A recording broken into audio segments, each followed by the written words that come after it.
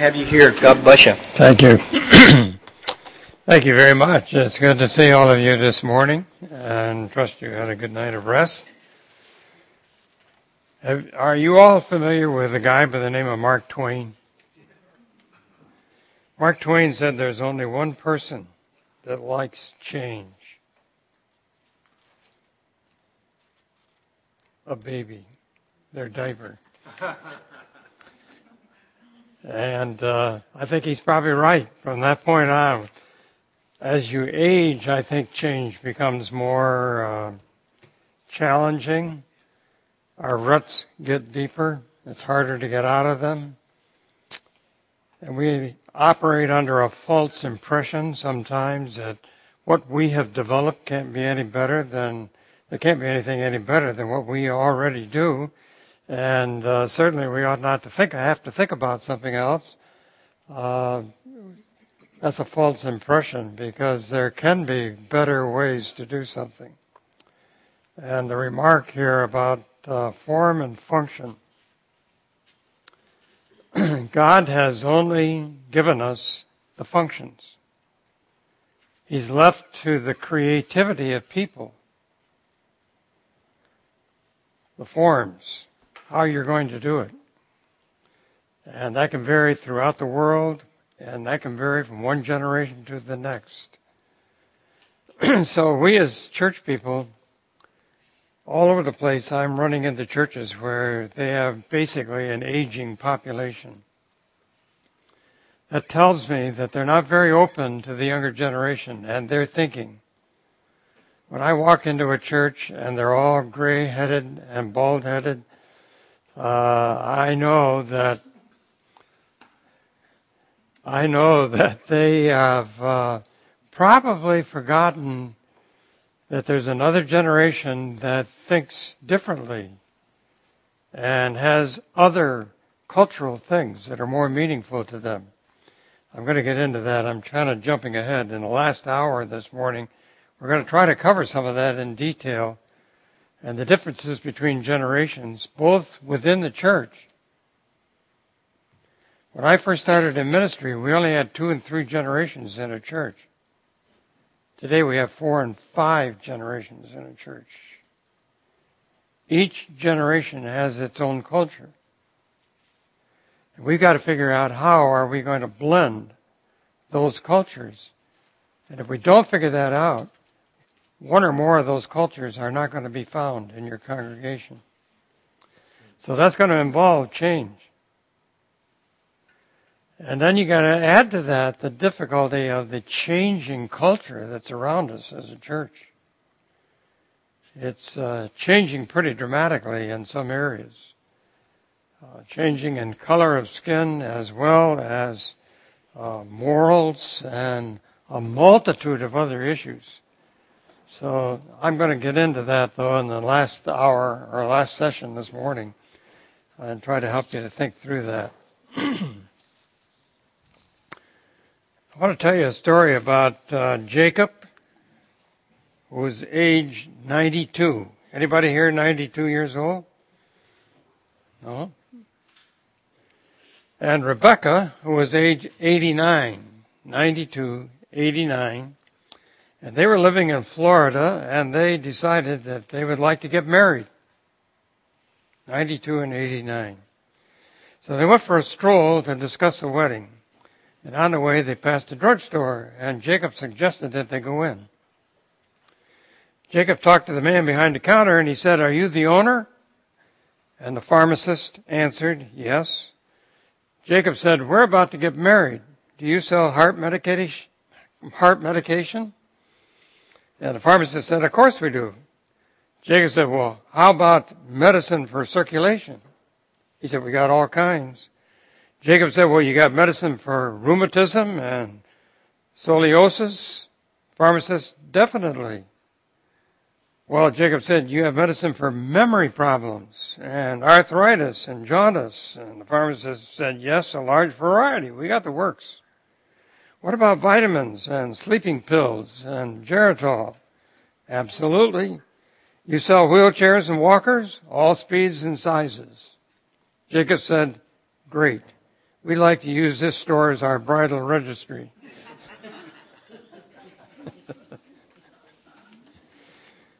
I don't know what that's got to do with what I'm talking to you about, but I figured I had to get you awake somehow here and get involved.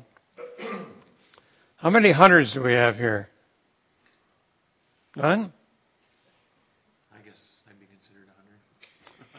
Do I need to define the word hunter? How many of you carry a gun in the woods once in a while? Okay, 2, 3 of you. Okay. Think about this.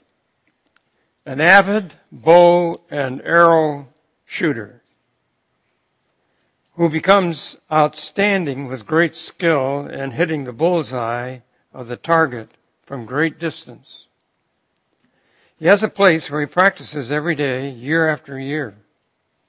Over the course of time, the area between where he stands and the target begins to grow tall weeds and brush, which eventually becomes very thick, becomes increasingly more difficult to hit the target.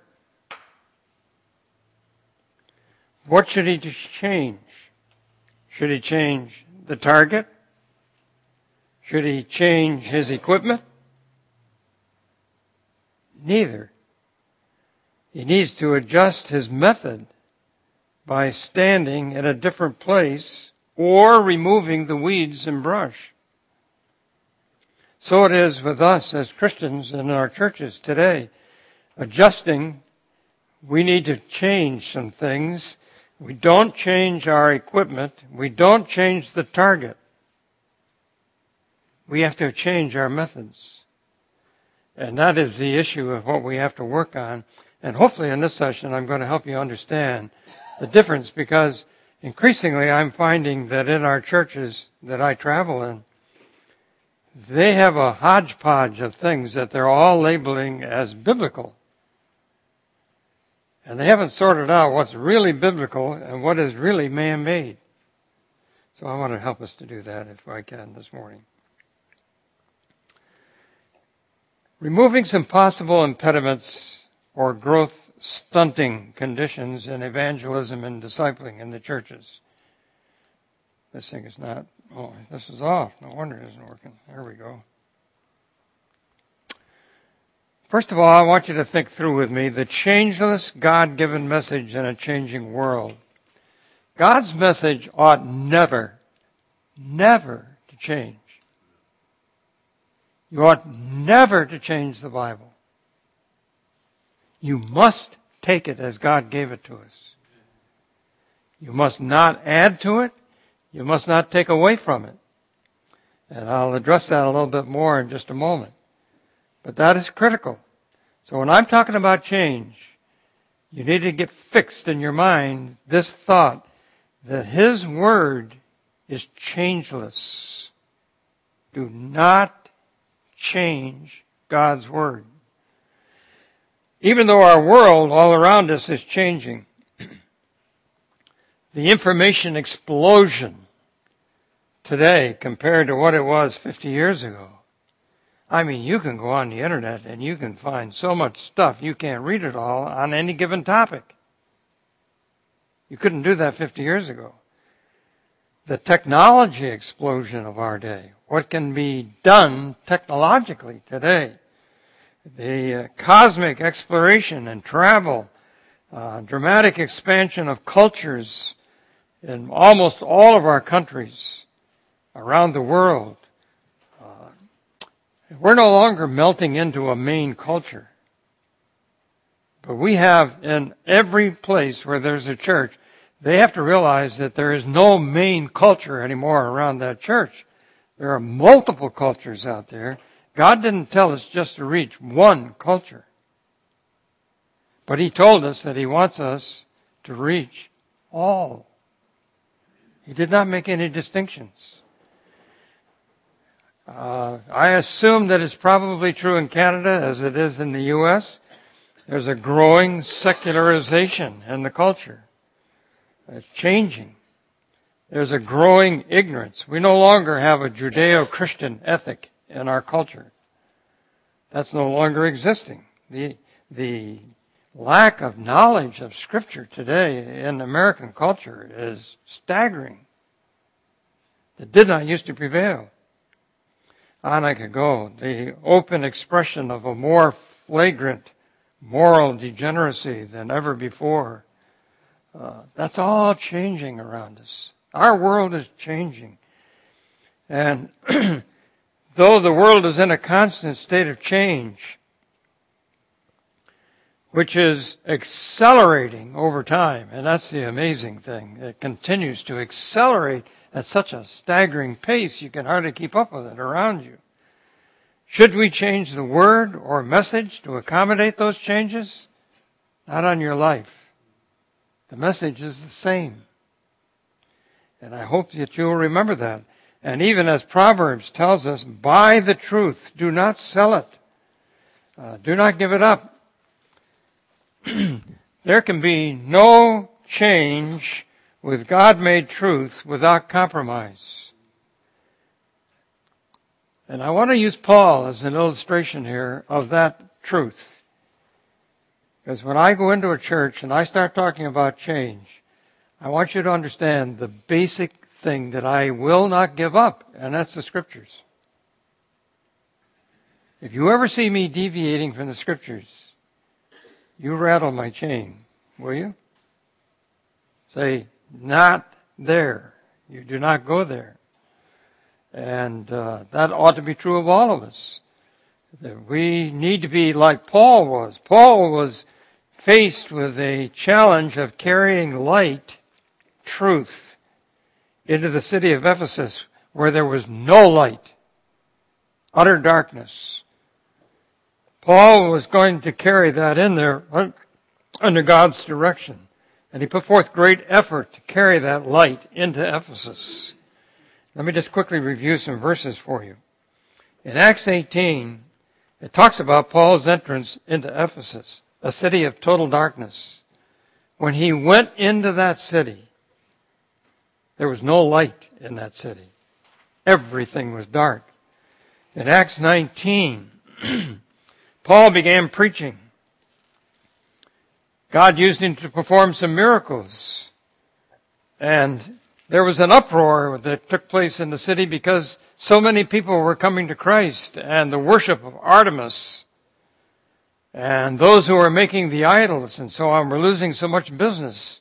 There was a huge uproar, and they rushed into the amphitheater and for 2 hours talked about how great Diana was. And that's the kind of impact he was beginning to have, taking truth into darkness and dispelling the darkness. Go with me to 1 Corinthians 15:32, and it describes that battle. Paul talked about it as fighting with beasts. That's how challenging it was for him to carry that truth, that light into that darkness, and take on that darkness and push back that darkness, dispelling the darkness. Paul talked about it. It was a battle. It was like fighting with a beast, a wild beast. I've never fought with a wild beast, but I have seen pictures depicting it, others who have done it. And in 1 Corinthians 16, verses 8 and 9, though there are many adversaries, Paul said, there's a great and effective door for service open to us in Ephesus. Now we're following just Ephesus and Paul's kind of a historical depiction of what happened in Ephesus with the gospel. Paul said there's a great open door here. We've got to take advantage of this. We've got to get more light in here. And then you come to the book of Ephesians itself, which is indicating that a substantive church of great light was founded in Ephesus. A dynamic, growing church came out of all of that effort. And in 2 Timothy chapter 1, verses 13 and 15, for example, there could be other verses, the struggle to keep that pure doctrine and theology. Paul is constantly warning the church in Ephesus, do not lose truth. do not lose doctrine. Do not lose the Word of God. Keep it fresh. And all of the Timothy epistles, both of them, suggest that Timothy was a pastor there at Ephesus, and that's why Paul was addressing him in those two epistles.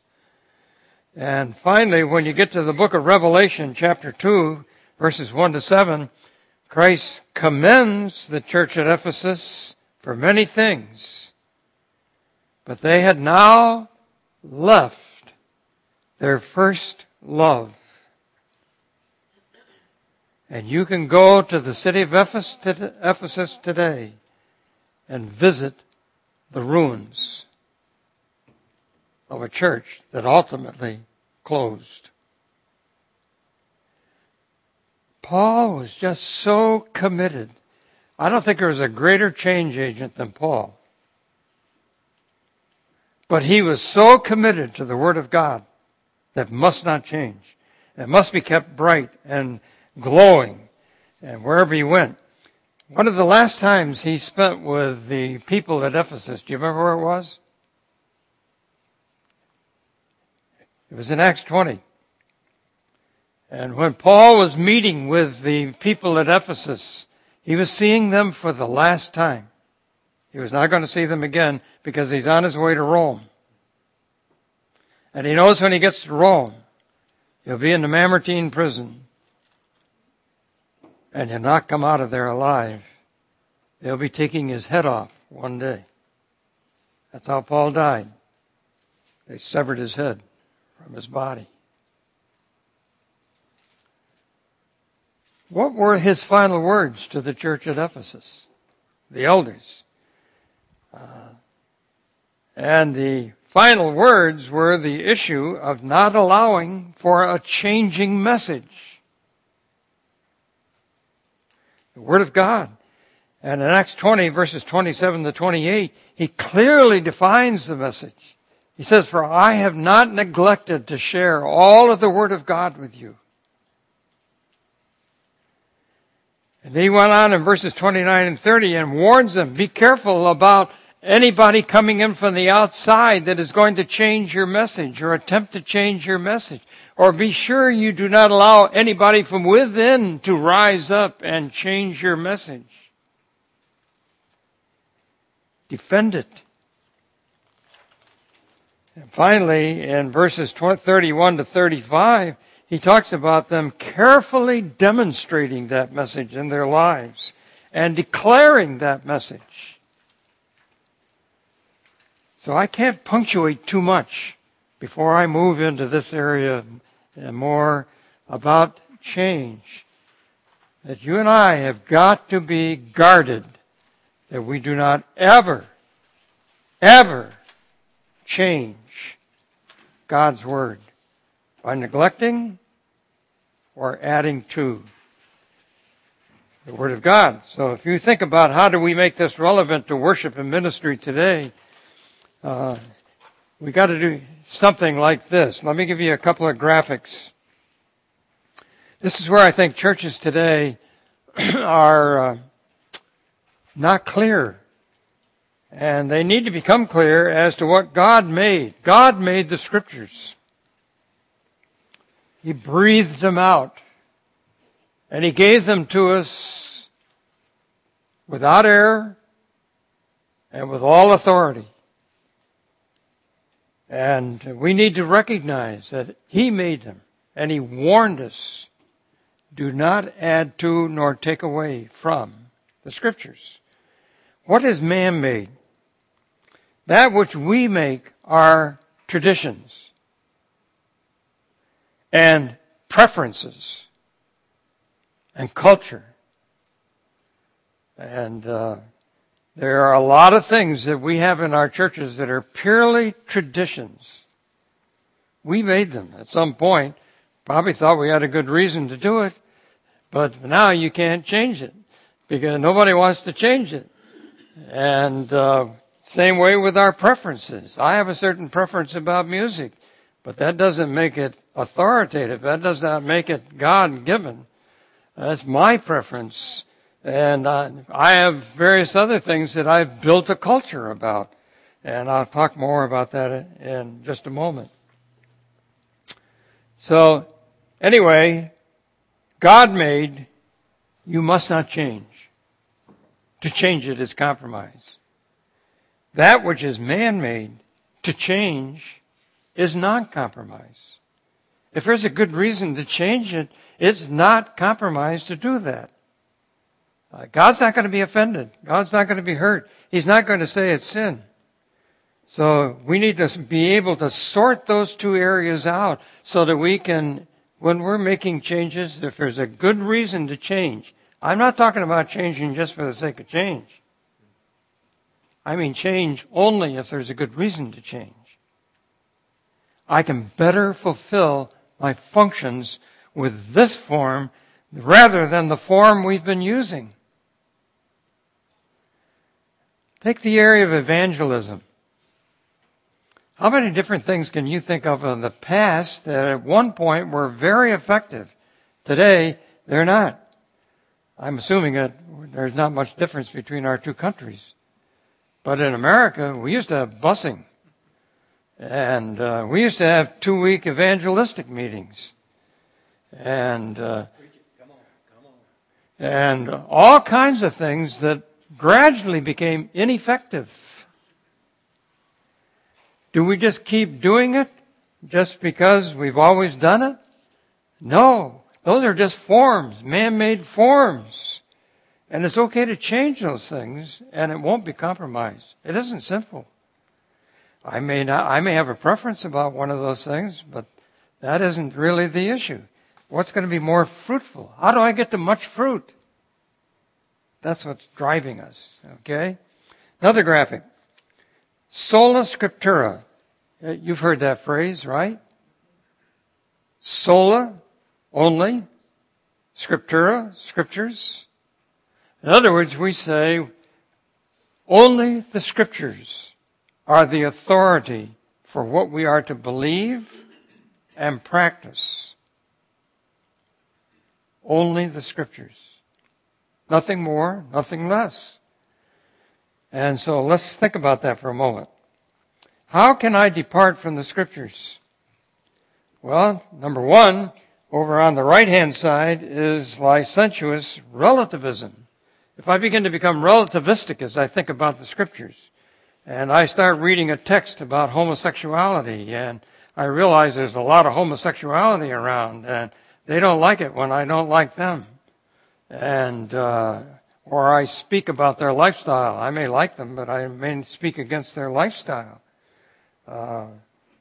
So I begin to soften that message, and I begin to move away from that message. That's relativism.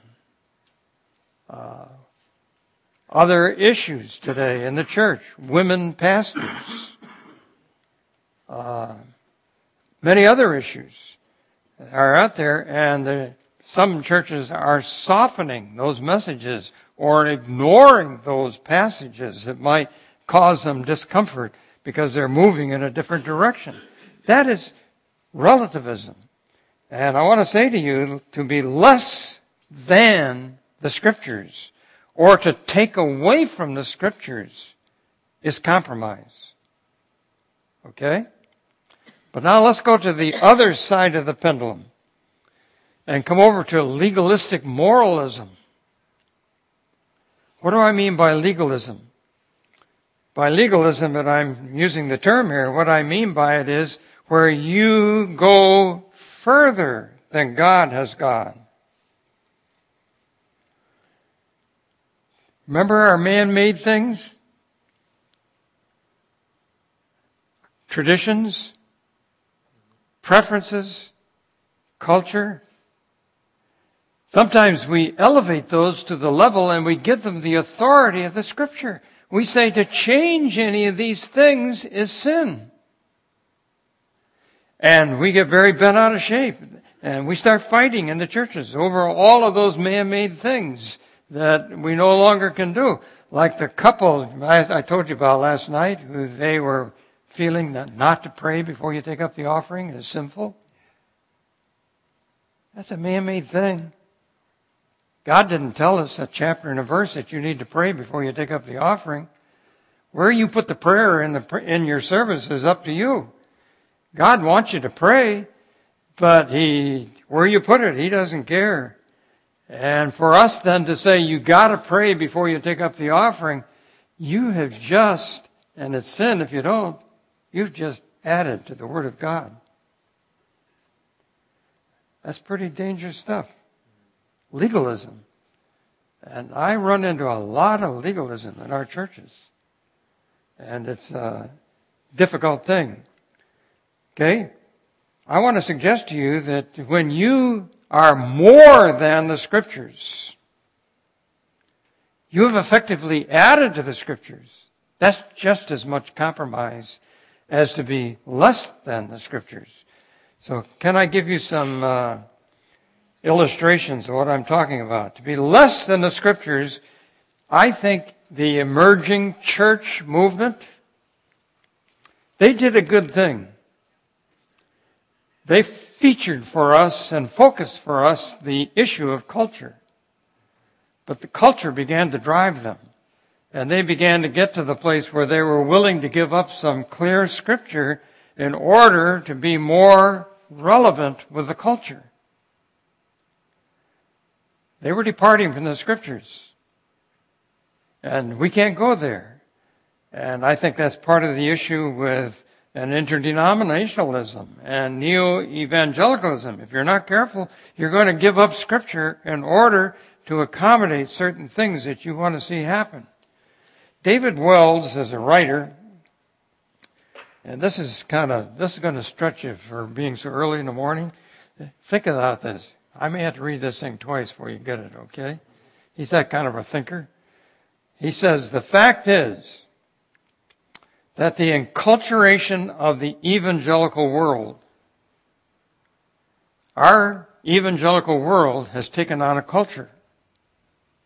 It's been enculturated. And its self-betrayal through its theologically emptied out faith.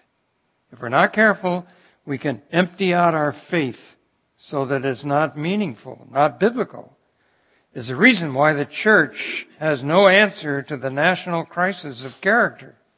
It is also the reason why the postmodern world is not hearing as it should a word from God.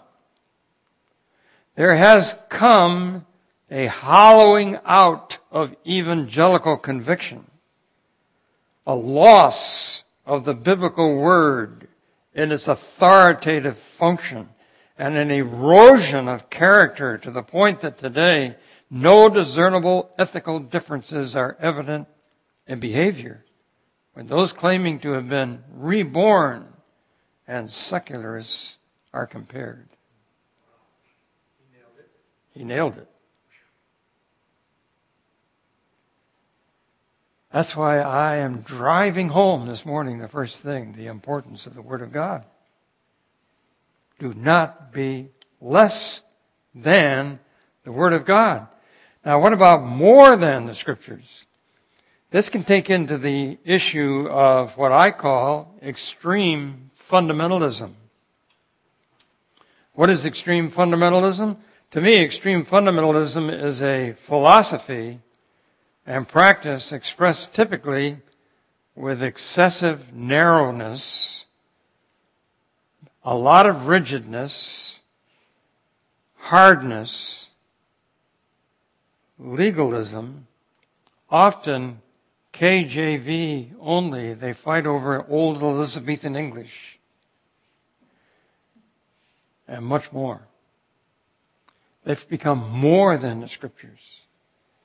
And that to me is just as much compromise and doing as much to minimize the effect of God today as the other is. And we got to figure out somehow to get right where the Scriptures are. Not more than, not less than. Okay? That's not easy, and it's not easy to stay there. Paul demonstrated that with the church at Ephesus. He had a hard time keeping them on target.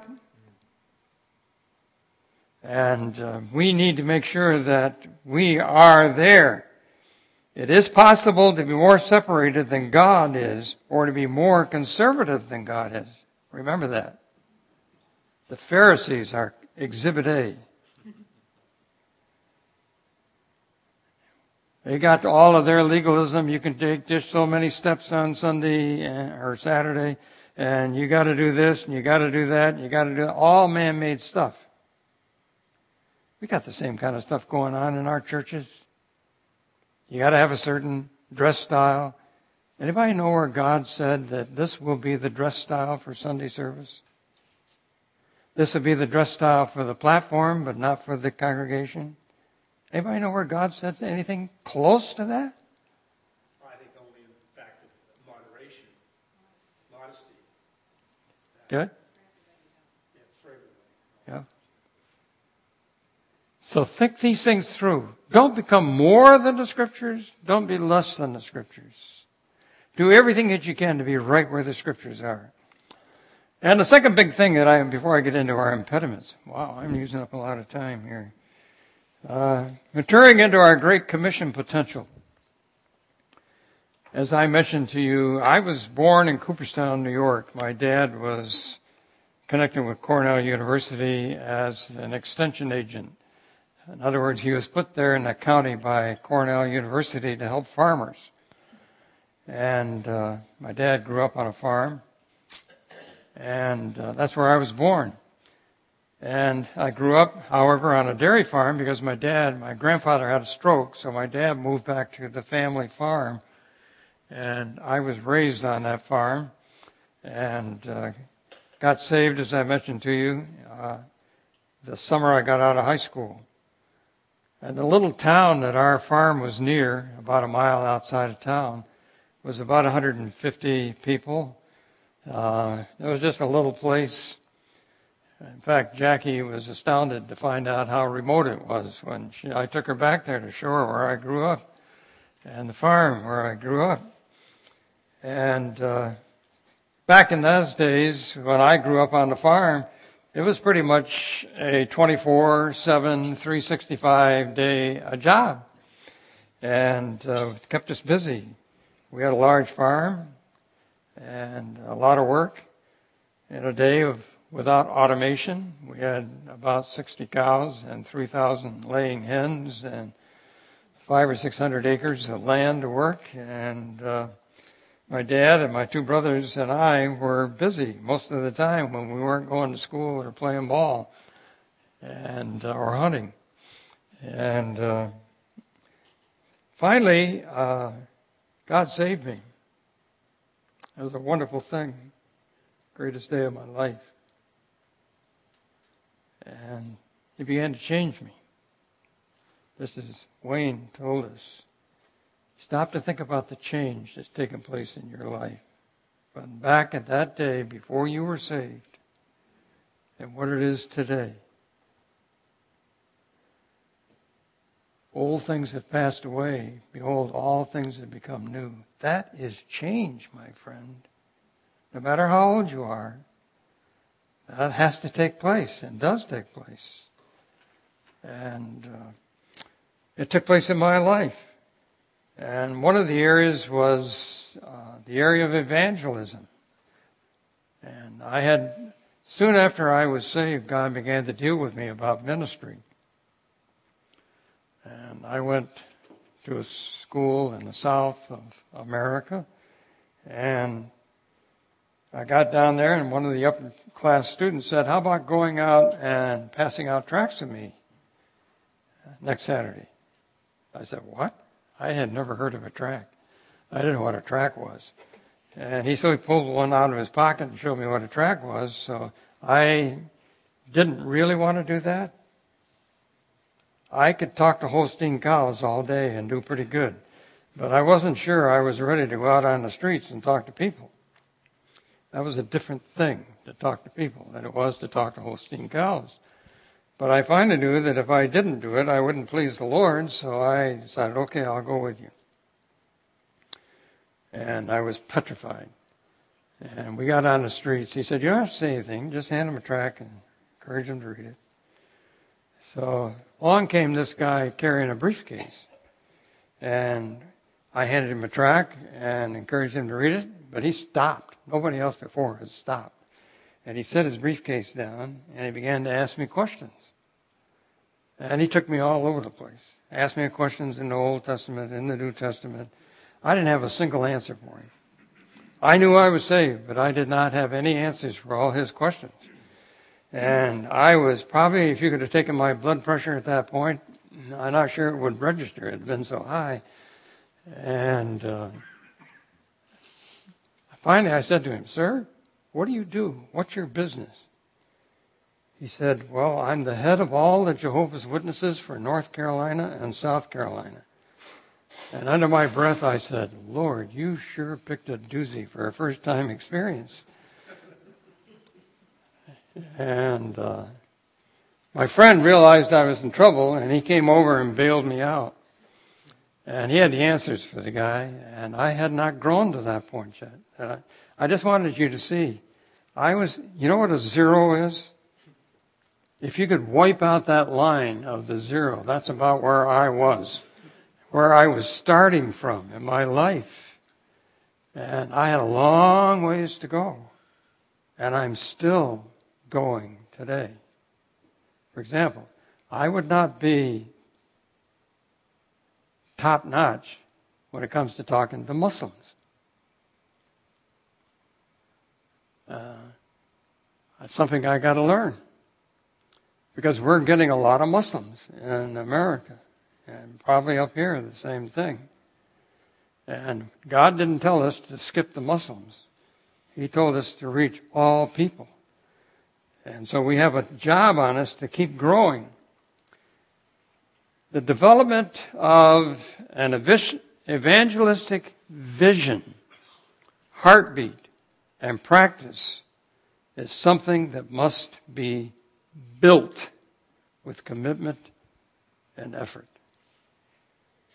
You don't automatically get that when you get saved. You've got to build it. You've got to work at it. You've got to grow in these areas. And when I got off that street that day, I had to make a choice.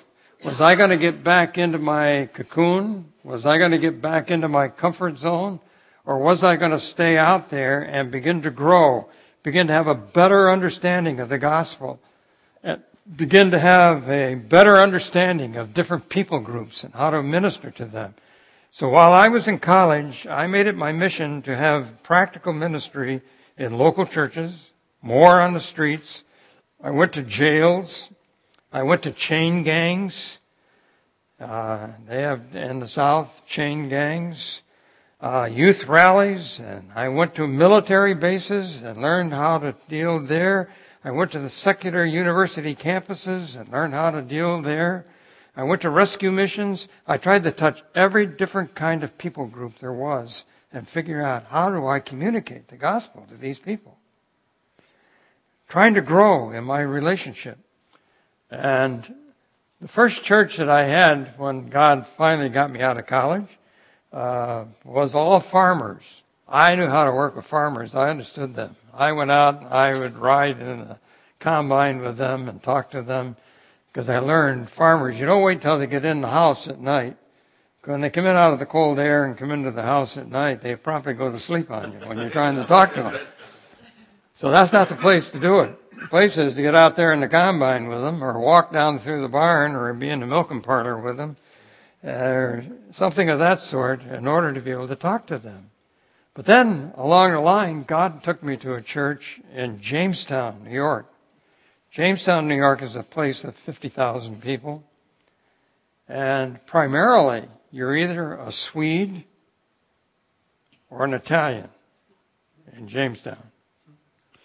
There are so many Swedes and Italian that they have an official Swedish consulate office there. When the King of Sweden came to America, he spent 2 days in Jamestown. That's how many Swedes there are there. Well, I didn't realize it, but when I got to that church, they were all Swedes except for one lone Italian lady in the church. Tina Malaire. She was probably in her 50s. Her husband was not saved. Her husband was the head of the band department in the local high school. And that was a high school of 3,000 students. And he was in charge of all the band. So they had a lot of contact with unsaved people. So in the church, I was burdened that we were not reaching the Italian people. You do recognize there's a difference between Italians and Swedes? Yeah. Switzerland? Sweden? So anyway, they both have meatballs, Swedish meatballs and Italian meatballs. From there on, it's different. And anyway, I was trying to figure out how, as a church, we could reach these Italian people. So we had special events, and we would invite them. Our people worked with them at work. They had neighbors that were Italians. And I was trying to figure out how we could get them in. And we'd have VBS, and we had all those traditional things. And we got zero. We could not get any of them to come. I finally figured out that we were going to have to move to a neutral site. They were not going to come to our church. We were going to have to go to a neutral site to reach them. So I went to that one lone Italian lady, and I said to her, Tina, see how many young Italian couples you can get to come to your house and let me go over and meet them. They will go to a friend's house. 2 weeks later, she said to me, I got 8 couples. When do you want to come? So I went up to that door at 7 o'clock that night. I knew they had never been that close to a Protestant preacher before in their life, much less a Baptist preacher. And so I went up to the door, and we greeted each other and talked to each other. I spent about an hour letting them get acquainted with me and I with them. And then I said, I'd like to do a little Bible study with you for about 20 minutes, okay? So I did a study with them. Got done. They said, wow, this is awesome. We've never done anything like this. I said, would you like to do it again? Yeah. So we set it up. We'd do it for 2 months in one of their houses. And every couple came every week. At the end of a year, I had 13 whole families out of that one Bible study that got saved and came to Christ. And I baptized them in the church. That same year, we had 200 adults. I didn't count the teens or kids. We had 200 adults saved that year in the church and baptized. 150 of them were Italian Roman Catholics. It was an amazing time. It was just awesome. And how God was allowing me to grow in my understanding and trying to figure out cultural things and be able to connect and be able to communicate effectively with these people. It was just something I had to learn. Paul had to learn the same thing. In Romans 10, you can read about his life and testimony of how he grew. And Paul apparently studied Isaiah in the Old Testament, the book of Isaiah, very thoroughly. Because just take the quotes from Isaiah and Romans, 2 chapters, 9 and 10. There they are. Every one of those have a quotation out of the book of Isaiah. 9 and 10 are the first ones listed there. These up and down here are the Romans text. These and this side of the columns are out of Isaiah. Paul knew Isaiah very well, and he quotes him all the time. And they're all verses dealing with evangelism. Paul learned from Isaiah about how to do evangelism, how to reach lost people. And I found that just amazing when I was discovering that in that text. And so I went back to Isaiah and I said, what did he learn from Isaiah? And I began to realize in Isaiah 6, for example, Isaiah is giving his testimony. And he talks about in verses 1 to 4 about he had to bring into focus his upward perspective. God, who God is, what he's doing. and the value that God has for souls and the vision that God has for reaching souls. He brought all of that into focus in his life. And then he brought into focus the inward perspective. He talked about his own being, how undone he was, and how God had to transform his life and change his life. And I thought, wow, I can really relate to this. It wasn't until I got out of high school and somebody came into my life and told me about the Lord. I had to focus God first. And then I could see clearly myself. And then I began to focus my own life, my inward being. And God began to change me and use me. And finally, focusing the outward perspective. God finally pointed his eyes outward, Isaiah's eyes outward, and talked about the people that needed to be reached. And he said, who will go for me? And Isaiah came to that point and said, here am I. Send me. I'll go. And that's powerful stuff. That's the kind of stuff that Paul was learning from Isaiah. And Paul probably became one of the greatest evangelizers of all time. What changed in Paul's life? What transformed in Paul's life? Number one is the passion of his heart. God changed his heart. God gave Paul such passion like Jesus Christ. I tell you, I haven't fully measured up to Paul's passion. Listen to it. I tell the truth in Christ. Paul's writing this in Romans 9. I'm not lying. You're not going to believe what I'm going to say, but I'm not lying. My conscience bears me witness in the Holy Spirit that I have great sorrow and continual grief in my heart. I can't say that it's been continual. I'm probably like most believers. I've had times when I've been really hot, but I've been times when I've been cooler. And God had to prompt me again to come back up and be hot again. Paul said it was continual with him. This passion that drove him. He said, for I could wish that I myself were accursed from Christ. That means cut off from Christ.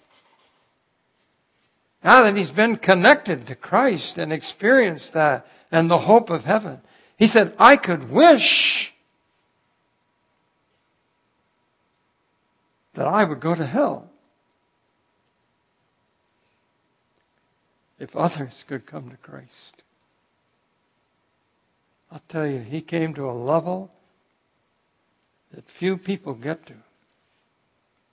It is so like Jesus. And you and I have got to come to that same place. Furthermore, he goes on to tell us in his evangelism pursuit in 1 Corinthians 9:19-23, he learned the great skills in cross-cultural communication and reaching people groups of all different sorts. That's a great text. And we don't have time to go there, but I hope you will go there and study that out. Wow, I spent way too much time on this opening. Finally, I'm going to get to the impediments. You thought I was never going to get here, didn't you? I have a confession to make. Since I sent the outlines to Pastor Wayne, I've added a couple points. So get ready to write in the margins or something, some thoughts here. What are some of the impediments? Let me just see if I can get them out here for you. I think an impediment in the church that keeps us from growing, both deeper as well as outward, is leadership that is not qualified or adequately prepared. It's been said, and I think it's an accurate truism, it's been said that everything rises and falls on leadership. To put it differently, a church can never rise higher than its leader. So if you got a number 4 out of 1 to 10, a number 4 leader, that church can never get higher than number 4. That leader needs to grow because he's put a lid on that work. And that is never a good thing. And he needs to keep going up the scale until he can get up to a 10. And so everything's going to rise or fall on leadership. Second thing that I would put up here, ensure that people with spiritual gift of leadership. This is broader than the pastor. Anybody that's in a leadership post in a church, make sure that the people you ask to take on a particular role of leadership, that they are gifted in leadership, and that they're going to be taking over that post, but they are going to continue to be committed to developing their leadership skills. And they're going to begin to make sure that they always maintain passion for what they're doing. If you put people, even though they may have a leadership gift, into a particular role in a church, but they're not passionate about that they're assigned to, you're not going to go very far. So leadership is a tremendous issue when it comes to growth. It can be an impediment. It can keep you from growing. Second thing that is not on your notes, some issues negatively impacting worship services. There are few things more critical to a church's growth than an effective communicator leading the weekend teaching.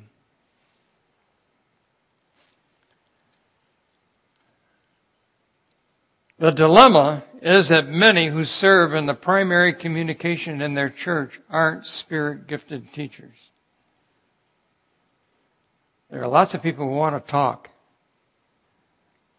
but they're not really spirit-gifted teachers and ought not to be there. They can be someplace in the church talking, but not the main communicator on Sunday in the morning worship. So make sure that the point communicator has the spiritual gift of teaching and that he is actively working at developing that gift. Okay? The quality of the worship experience is even more important than its style. Though style is important, needing to contextualize with the culture, quality, work at quality. I can't tell you how many churches I am in where the piano is out of tune. Or the instrumentalist is a half a beat behind where the leader is. And other issues, the transitions from one part of the morning service to the next is not smooth. And I have seen where they were moving from one thing into another, and the person who was coming up to take care of this next thing was slow getting up there. And you lose people. They're used to television where everything goes, not a lost second. So they come to church and they go to sleep in between moving from this to this. Or their mind begins to wander off about the picnic that afternoon or something else. And you've lost them. Quality. Quality needs to be up there high on your list of worship. Now, why is all of this so important? Because worship, particularly morning worship, is the front door of the church. That's where people are going to be coming into your church. And first impressions are essential. Some churches the atmosphere is something that they need to consider and think about. They think they're friendly. Jackie and I are in churches where not a single person says a word to her. She has to take the initiative. Nobody talks to her. They're talking to each other, but not her. Our home church, I think, is pretty friendly, but they got some work to do. Recently, a lady told us that she went to that church, and she walked up the steps. There were people on the platform. Before you go into the church, she made her way through those people.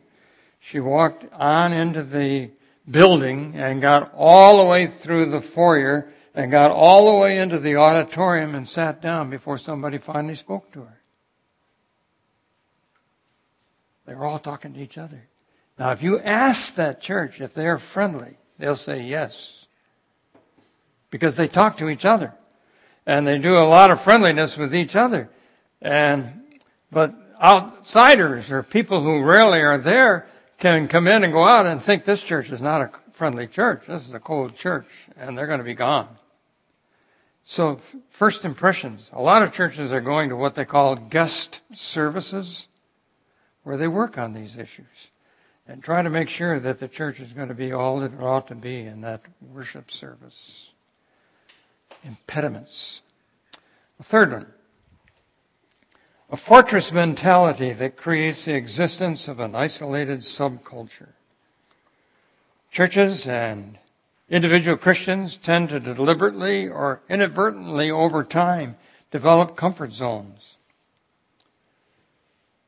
Or they are so afraid of the contamination of a hostile world that they pull back into their cocoon, into their comfort zone. And a lot of times it's the fear of ungodly people and perceived worldliness that is out there. They don't want to get contaminated. Another time it's the fear of evangelizing unsaved people, the fear of losing doctrinal content and purity.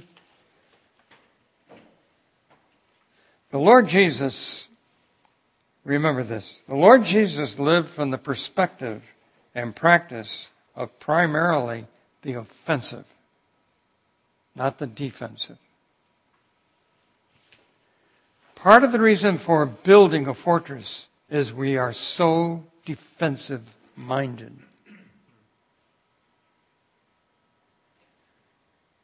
We've become almost like this story. I was walking across a bridge one day and I saw a man standing on the edge about to jump off. I immediately ran over and said, "Stop, don't do it." "Why shouldn't I?" he said. "Well, there's so much to live for." "Like what?" he said. "Well, are you religious or atheist?" "Religious," he said. "Me too. Are you Christian or Jewish?" "Christian." "Me too. Are you Catholic or Protestant?" "Protestant." "Me too. Are you Episcopalian or Baptist?" "Baptist." "Wow, me too. Are you Baptist Church of God or Baptist Church of the Lord?" "Baptist Church of God," he said. "Me too. Are you Original Baptist Church of God or are you Reformed Baptist Church of God?" "Reformed Baptist Church of God." "Me too. Are you Baptist Church of God Reformation of 1879 or Reformed Baptist Church of God Reformation of 1915? "Reformed Baptist Church of God Reformation of 1915. To which I said, "Die, heretic scum," and pushed him off.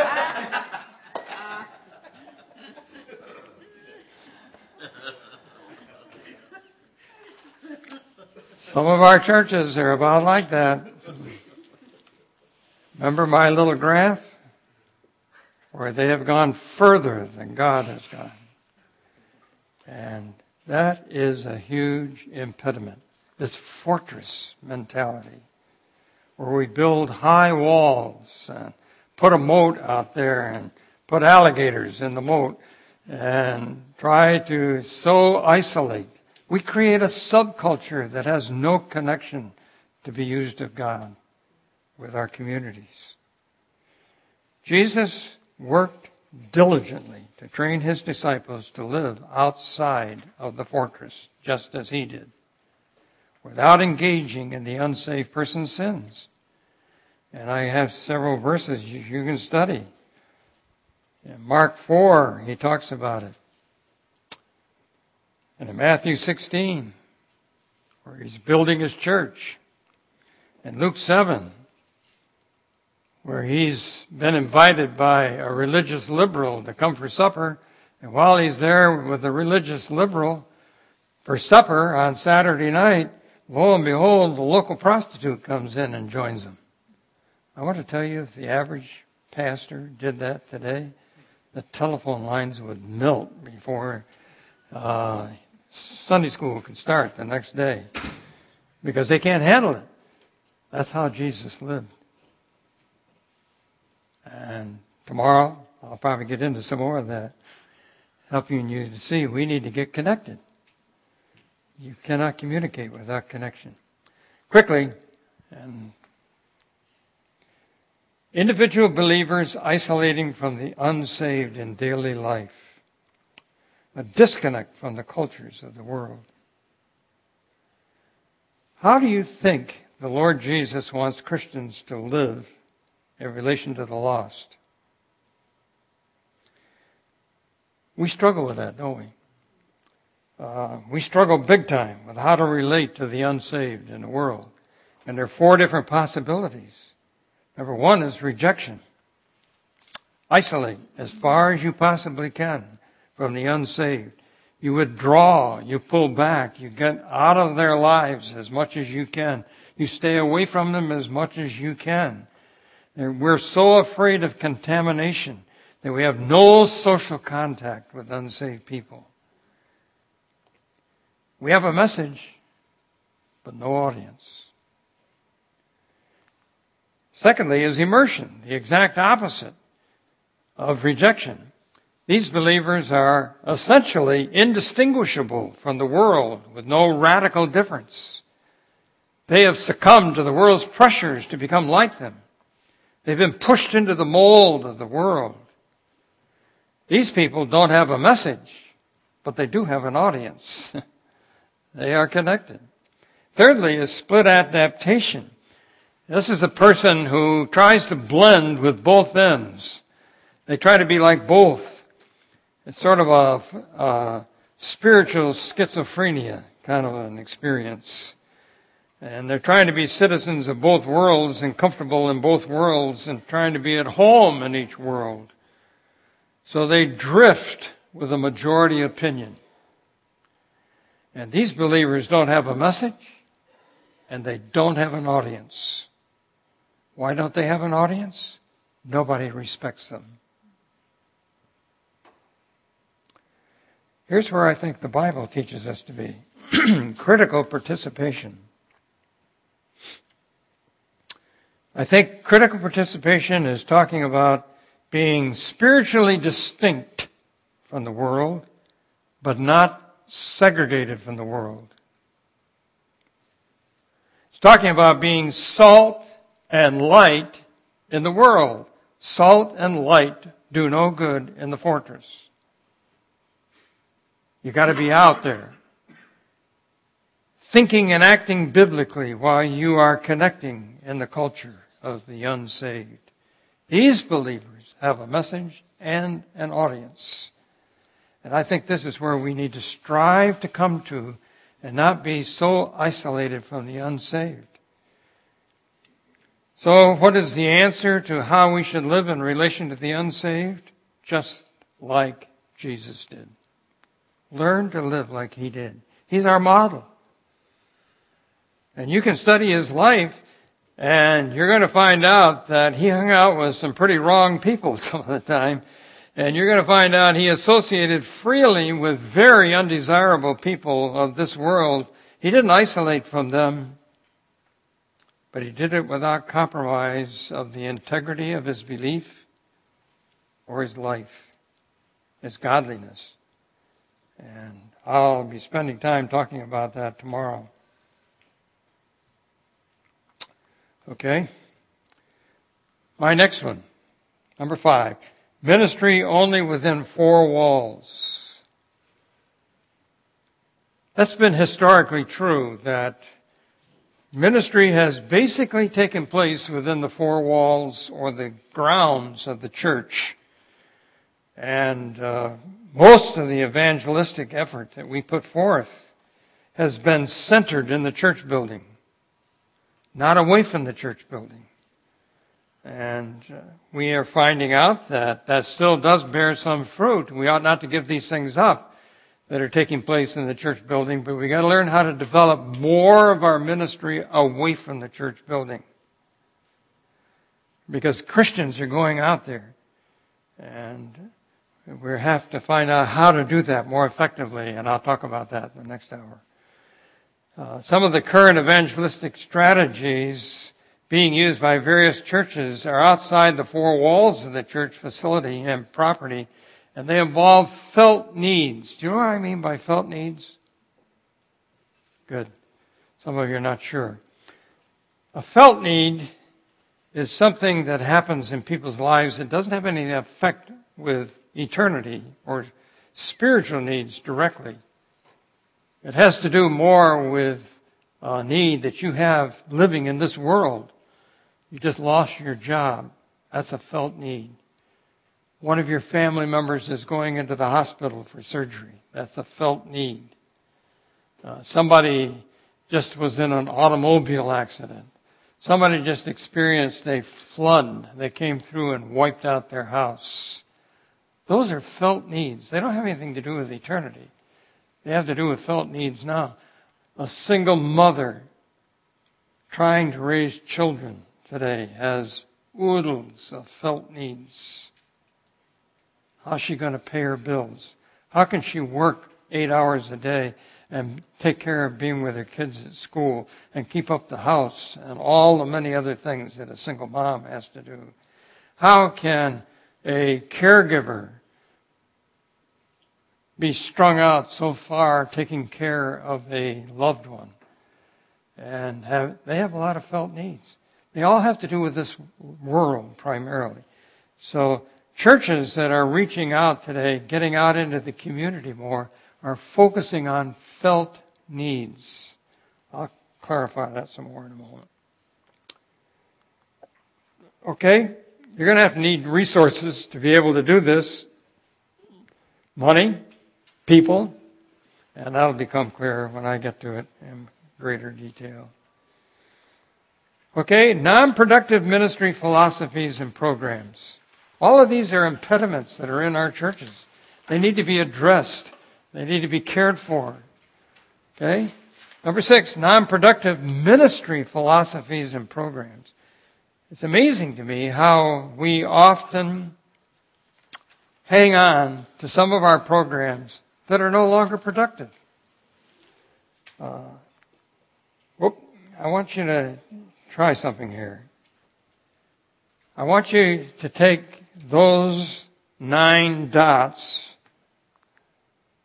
start at any dot you want to start at, and draw 4 straight lines. Don't put a crook in it. 4 straight lines. And without lifting your pen off from the paper, go through all 9 dots. Can you do that? What do you think?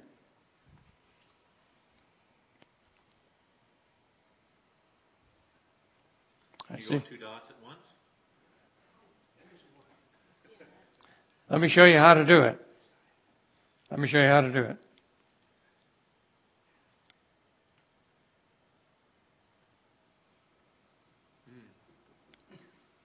You have to get outside of the box to be able to do it. And most of us have a hard time thinking outside of the box. We think about we've always done something the same way, and we got to continue to do it. No, you don't have to continue to do it the same way. Here's an interesting statement from Albert Einstein. A very brilliant guy, right? You acknowledge that Albert Einstein was very brilliant? Listen to what he said. Insanity is doing the same thing over and over again and expecting different results. That is very true. We take the same programs that are no longer productive and we just do them over and over and over again, and we're expecting different results, but they never happen. Einstein says that's insanity. Impediments. This is a great one. And we have boxes that kind of lock us up. We have theology boxes that kind of lock us up. And I'm going to skip through this. I think you can get too far over on the Calvinism scale or too far over on the Arminian scale, and they're going to be theologically non-productive. That's one area to think about. And we have sacred practices boxes that we have. And we've always done it this way before. And you know what the famous last words of a dying church are? We never did it that way before. Those are the famous last words of a dying church. We never did it that way before. And you can get into worship styles and music and invitations or whether or not to give an invitation. I know people who think you have to have an altar call after every sermon. So I usually say to them, when do you think the first altar call was given in a church or any place? They don't know. It was in the late 1800s by Finney, an evangelist in Rochester, New York. It was the first time that a public invitation was given for people to come forward, so-called altar call, coming forward to the altar. Now, people were getting saved before that. That was just a method. That was a human method. God doesn't give you a chapter and verse and says you have to have an altar call. That's just a human way of trying to carry out the function. But there may be other ways you can carry it out depending upon the culture. There was a day when that was not a problem for people to go forward. Today, we have a different kind of culture today. That's not maybe the best way to be able to reach them. A lot of churches are using a card in which you mark down at the end of the service, I have a real interest in salvation. I don't know fully what it is. Could somebody talk to me about that? Mark it. Pass it in. There are different ways to do things. Our sacred practices. Door-to-door evangelism. Some areas that may be very effective, but most areas anymore in America, going door-to-door is not effective. 50 years ago, when I used to go door-to-door, it was very effective. They'd say, hey, come in. Sit down. Can I get you a cup of coffee? And you could talk about the Lord and lead people to Christ. You mostly will not get past that door, and you may get a word or two said to you because you encroached on their time alone. Why do you think they have gated communities? To keep people like us out. The culture changes. Friends, we have to change our methods to meet cultures and to be able to be effective. But so our sacred practices box. Another is our structure and strategy box. Once a year evangelistic events or 2-week meetings and those things that don't work anymore. And our self-perception box. In other words, evangelism is for extroverts. I'm not an extrovert, so I shouldn't be expected to do evangelism. I'm not gifted in that. That's for the professionals, like the pastor. Self-perception box. So we got a lot of these boxes that we got to get out of and work at in our churches.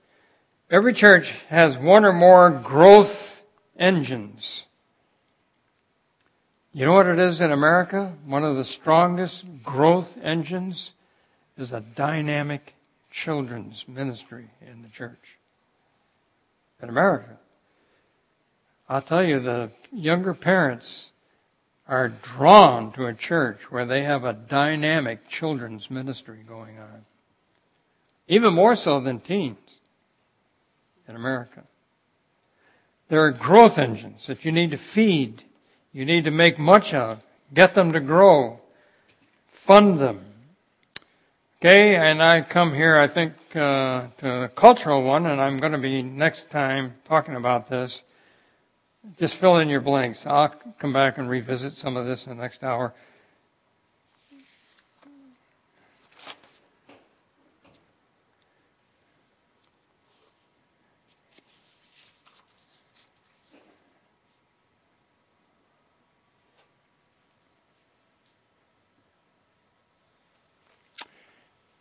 Culture is important to God. Let me show you. Upper left-hand corner is God's world from eternity. It's a place that has its own culture. It is a place of supreme holiness without sin. God's significance and glory is paramount. It is a place of its own culture, its own language, its own music, etc. When God got ready to reach humans, did he just stay in that culture and shout at us and try to get us to come over into his culture? No. He left his culture and came into our culture, humans' world, a very different culture than God's culture. And it's a place of lawlessness and sin and depravity and brokenness and death. He became a man and lived among us that he might communicate to us who God really is and his message, that he in turn can take us to God's culture. Friends, that's so relevant as a model for us in our churches. Every church has its culture. And if you aren't careful, the church culture can become so different than the cultures of all the other peoples around the church that they feel very foreign when they come into your church. So if you're living in a culture out there that is very casual, and Sunday morning they come into a church where dress is very formal,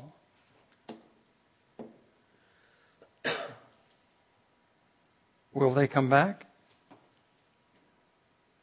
Missionaries have to learn this and learn it well. When they go to a foreign soil, they've got to learn to dress like the people they're trying to reach. They have to learn to speak like those people speak.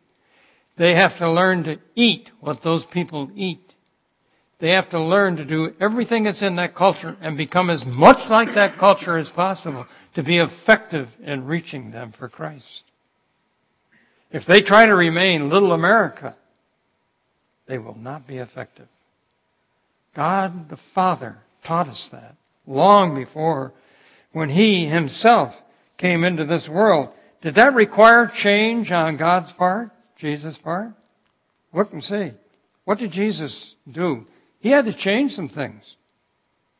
When he came out of God's culture into our culture, the atmosphere changed, culture, language changed, food, dress changed, music and activities changed. Jesus was willing to make all of those changes to reach us. So if you have a church of any length of duration that's existed for 50 years or whatever, and it has its culture, that church has got to realize they may need to change the culture that's in that church building in order to be able to reach the changing cultures that are out there in this world, just like a missionary does. And I'm probably saying things that are making you uncomfortable. But that's what God did. Are we trying to say we can do it better than he did? This is one of the reasons why so many churches are dying and why they're declining, because they refuse to change the culture in their church. Culture is not a biblical issue. It's man-made. So you can change it without difficulty. Finally, authoritative and stifling traditions of the elders. I got 4 minutes left. Remember this graphic? Try not to be more than the Scriptures. Try not to be less than the Scriptures. Try to be right where the Scriptures are, indeed, sola scriptura. Now, if you're way over on the left-hand side, legalism, here's a truism. Legalism and mercy cannot coexist in the same church. Every church I have ever seen has a lot of legalism in it. There is no mercy in that church. You cannot be a true legalist where people have got to dot their I like you do and cross their T like you do and do everything like you do. That's beyond God. God never said those things. You just made them up. Are not merciful people. And in order to reach lost people, you've got to become merciful. God is so merciful. He said, be merciful even like your Father in heaven is merciful. That's a big thing that we need to work on.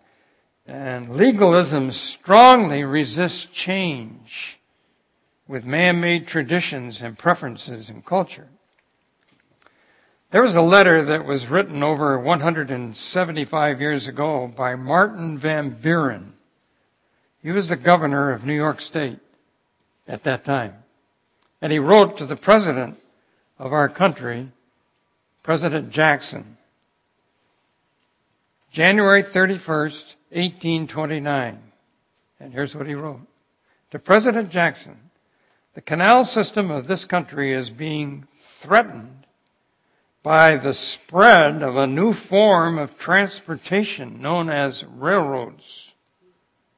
The federal government must preserve the canals for the following reasons. 1, if canal boats are supplanted by railroads, serious unemployment will result. Captains, cooks, drivers, hostlers, repairmen, lock tenders will be left without means of livelihood, not to mention the numerous farmers now employed in growing hay for horses. 2, boat builders would suffer, and tow line, whip, and harness makers would be left destitute.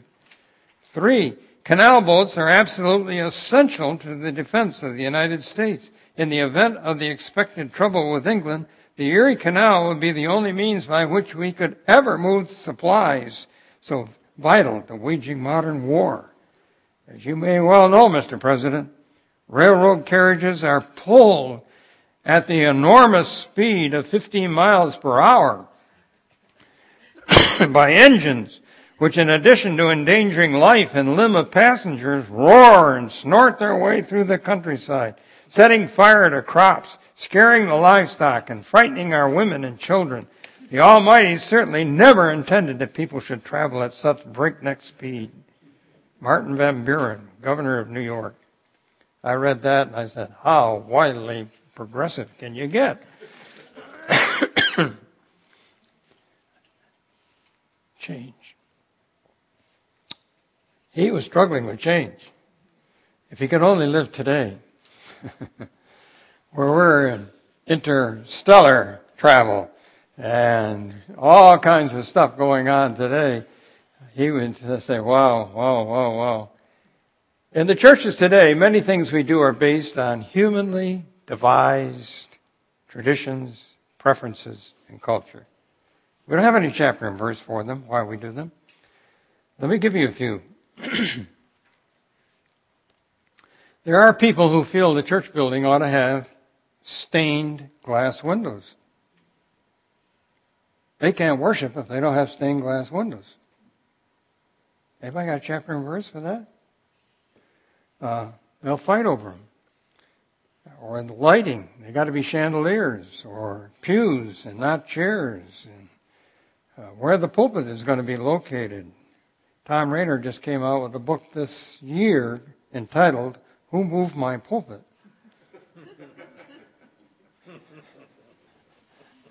And it's a book on change. And he's suggesting ideas on how to do change. How about the number of services? Anybody know a chapter and verse that says you must have, if you're going to be a biblical church, Sunday school, Sunday morning, Sunday night, and Wednesday night prayer meeting? Anybody know a chapter and verse that says you need to have those? Paragraph 3, section 4 of our Constitution. You did, brother? 1611. Okay. How about the times of services? I'll never forget the first time that happened in my lifetime that a Bible preaching church in our area moved away from 11 o'clock morning worship and went to 10 or 10:30, I don't remember what it was. People began to say, oh, man, isn't it too bad that church is no longer a fundamental church? Times of services. Can you change that? Can you change the number of services? Can you just have one service on Sunday?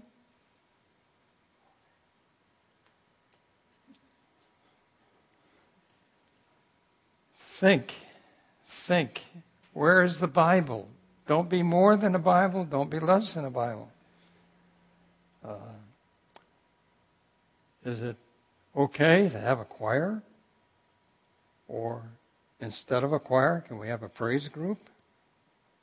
What about instruments that are on the platform?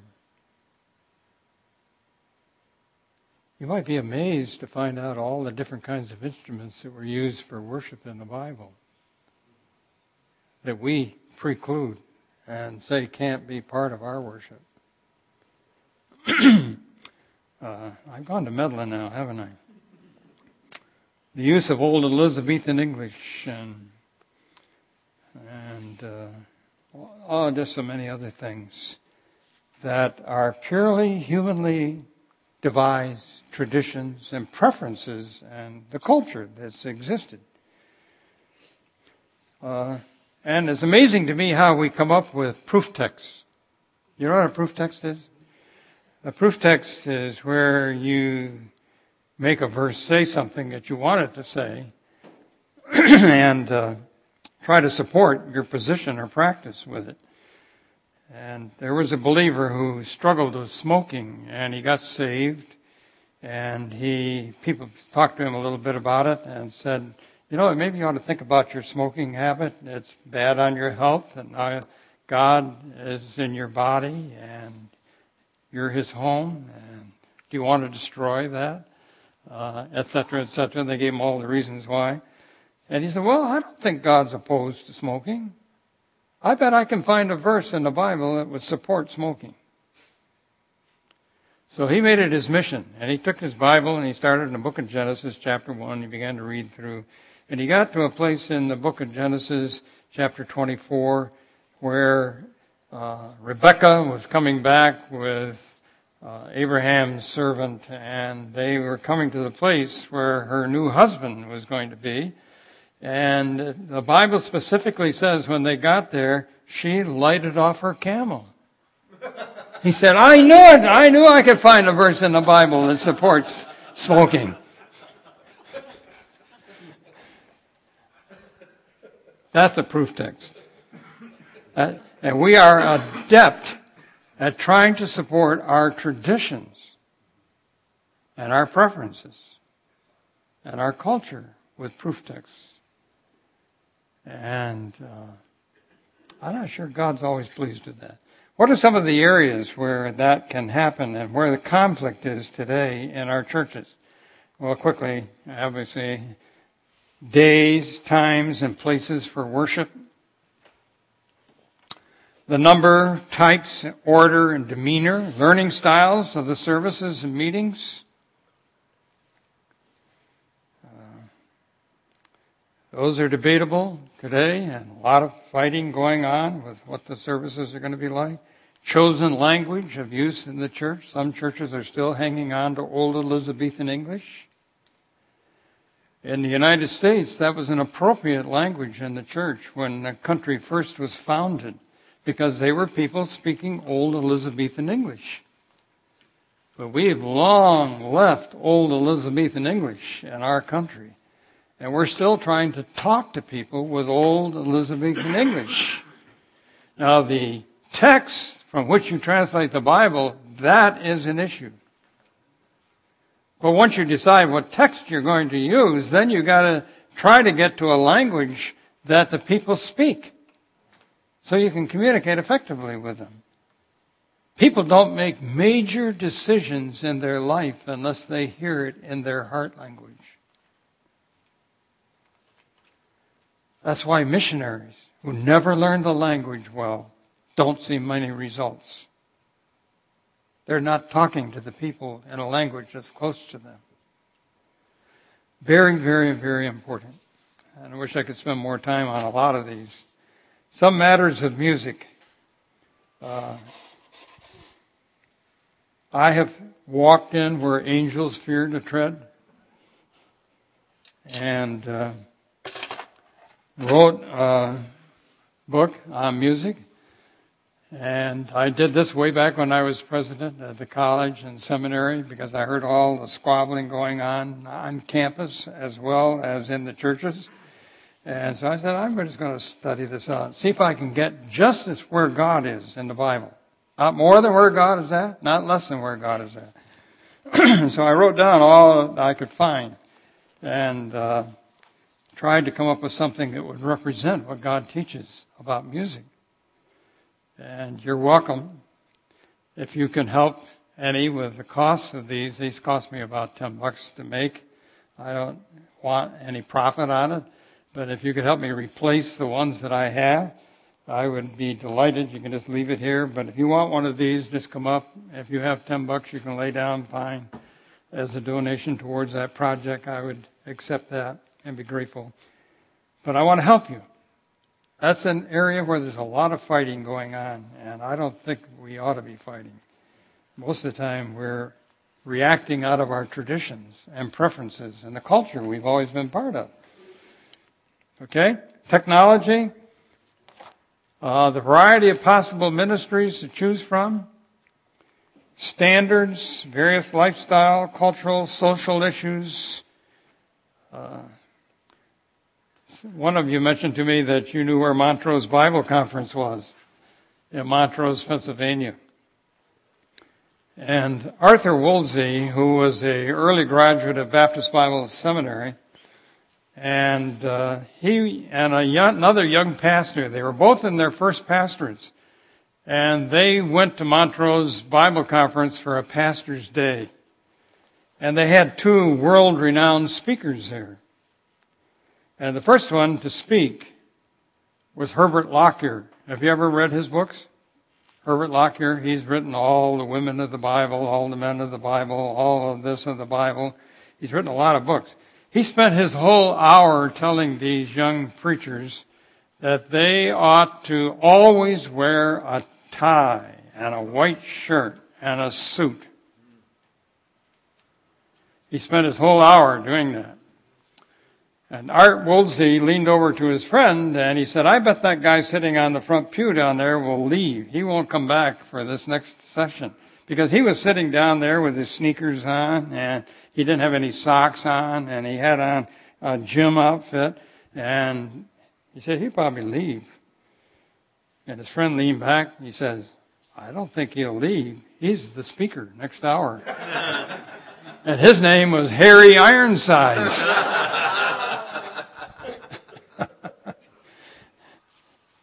We got to get over some of the stuff we are hung up on, haven't we?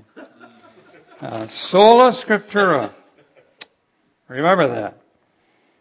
And quickly, these are some of the impediments that we've looked at this hour. You know what they are. You got them written down there. But I think they're all very vital in our churches. And we need to... Here's a book, if you haven't read it, you'll find interesting. Deep Church. A Third Way Beyond Emerging and Traditional. Jim Belcher was one of the original 8 guys in California that began the emerging church movement. Only he pulled away from it when they began to soften their doctrinal positions in order to pursue their cultural interests and identity and connectedness. Jim Belcher felt they went too far and they gave up too much. So he wrote this book. It's an excellent, thought-provoking kind of a book. And if you want to read it, I think it would be very helpful to you. I must stop.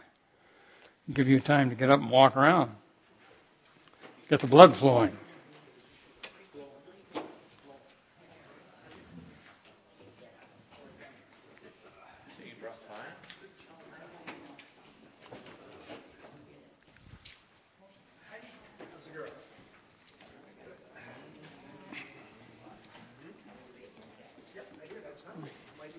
An interesting thought, we were speaking on, you said growth engine in the children's ministry. Yeah. You start thinking about it, children's ministry more often than not is taking the responsibility that the parents have of teaching their children, right? They're just dropping the kids off in more instances, right? It's our job to remind the parents that this is Right, your job, right. That, Yeah. But they want when they come to church, they want their kids to be in a quality program that is just very meaningful and dynamic, and those kids can't wait to get back there the next Sunday. Brother, I have a good friend of mine, and this theological debate between Calvinism and Arminianism, he calls himself a Calvinist. He called himself a Calvinian. A Calvinian, and I thought, there's the answer. There's a balance, right? There is. And we got to get, God teaches not only his sovereignty, but also human responsibility. And you got to balance those. Philippians 2:12 and 13 is perfect. And I don't understand. I don't want anybody to hear this. This is between you and me, but I've struggled with the old King James for years. And be behind people. And I'm saying, look, it's a poor translation to begin with. Most of it is based on the Great Bible. You know what I mean? And so I said, look at this logically. I've heard guys in Bible school come to a church and they start reading past the scripture. And poor readers to begin with, and trying to read that old King James. I said, give me a break. But I really appreciate what you're saying, brother. And these are areas that I've struggled with for a long time. Really seriously. To break away from tradition. And you say change for the sake of change. It's just change. You've got some motion, but it's like being Doesn't mean a in thing. a rocking chair. You're not going very far. Other than upset people. That's all it does. And you don't want to do that. There's a process, I think, of time. We tend to get it when we get an idea, especially strong leaders. They're fixated on it, and they just go. And it doesn't matter, how many people they throw aside to do that. They just keep going. Yeah. So they have to realize. I've talked to young guys, and I told them, I said, listen, if you're leading a church, and you've got your board of deacons, and you've got an idea, especially if they're all over 60 or close to it, don't say, man, I've got this great idea, and we're going to just don't do that. Just say, listen, here's something I've been thinking about. What do you guys think about it? Yeah, exactly. Get them thinking. And That's what I try to do in these, is provoke thinking. Yeah, right. I appreciate it very, very much. I was excited to come here last night and just really excited what you're doing. So God bless you, brother. Oh, thank you. He has.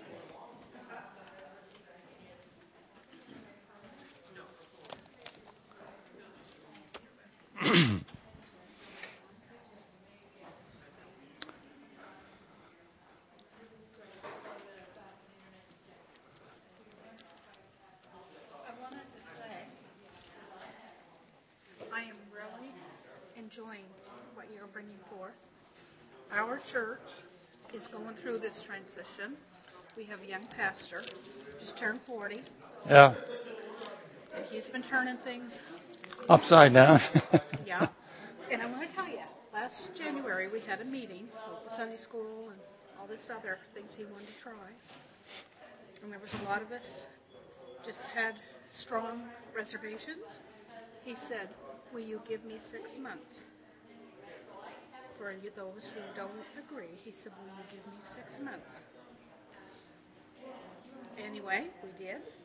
And I really think with what you're bringing forth here, it just is confirming the direction that he's going in. We have a lot of young families in this last year that's been coming into the church, a lot. And he has had this vision for 3 years of basically just about what you're talking about here, getting into the community, going where the people are at. Yeah. And it's starting to gel. And It's now wonderful. it's like, what do we do? What are we going to do with these people? And that's where we're at right now. It's like how to meet the needs of these new ones. Wonderful. That's So great. It just, yeah, it's like, and I don't know why I just had this, it was strong to come down here, right? Because this is not my church. So it's Yeah. like strong to come down. And I think it was because of all the changes that have been taking place. And it's like, man. But anyway, the other question is, you didn't speak in Niagara Falls here just back a while ago. No. Did you do this conference? I've been at Niagara Falls several years ago, though. Well, Not recently. Our youth pastor was just to something up there. I think it was in the spring. He came back all fired up. But it sounds to me like, it almost sounds to me like has Dustin been using your notes? He could be. But I do know that Mike, our pastor, like he really likes Sandy Stanley. And I know that he's been using some of his. He's right on. He's right on. He needs your support. He does, yeah. And I mean, I love our little pastor. Man, it is all the change. There's so much of it, right? Yep. Yep. But anyway, But the outcome is awesome. yeah. And I mean, When you start seeing all these people getting saved and all these young families coming in, that's just awesome. I want to tell you what. We just come from a small community. You can tell just driving around here. But back a year ago, the Lord brought this couple from Quebec. He was involved in drug and alcohol, not ministry, drug and alcohol Rehabilitation, yeah. Not a Christian, neither he nor his wife. God brought them down in this area. They were going to come. They were retired, or he retired. She was starting to go through that process. Brought them into our area. He came. His neighbor is a deacon in our church. He came to prayer meeting. He started coming to prayer meeting. All these questions. He got saved. His wife is saved and baptized. It's been a football player that was into drugs. We've had him come down into our area, into the schools. But it's like God is just like He's bringing people in. Right. But Mike's had this vision. And I mean, and God bless through Paul and Patrick. He just brought them to us, right? Wonderful. Brought them in our laps. Wonderful. Great stories.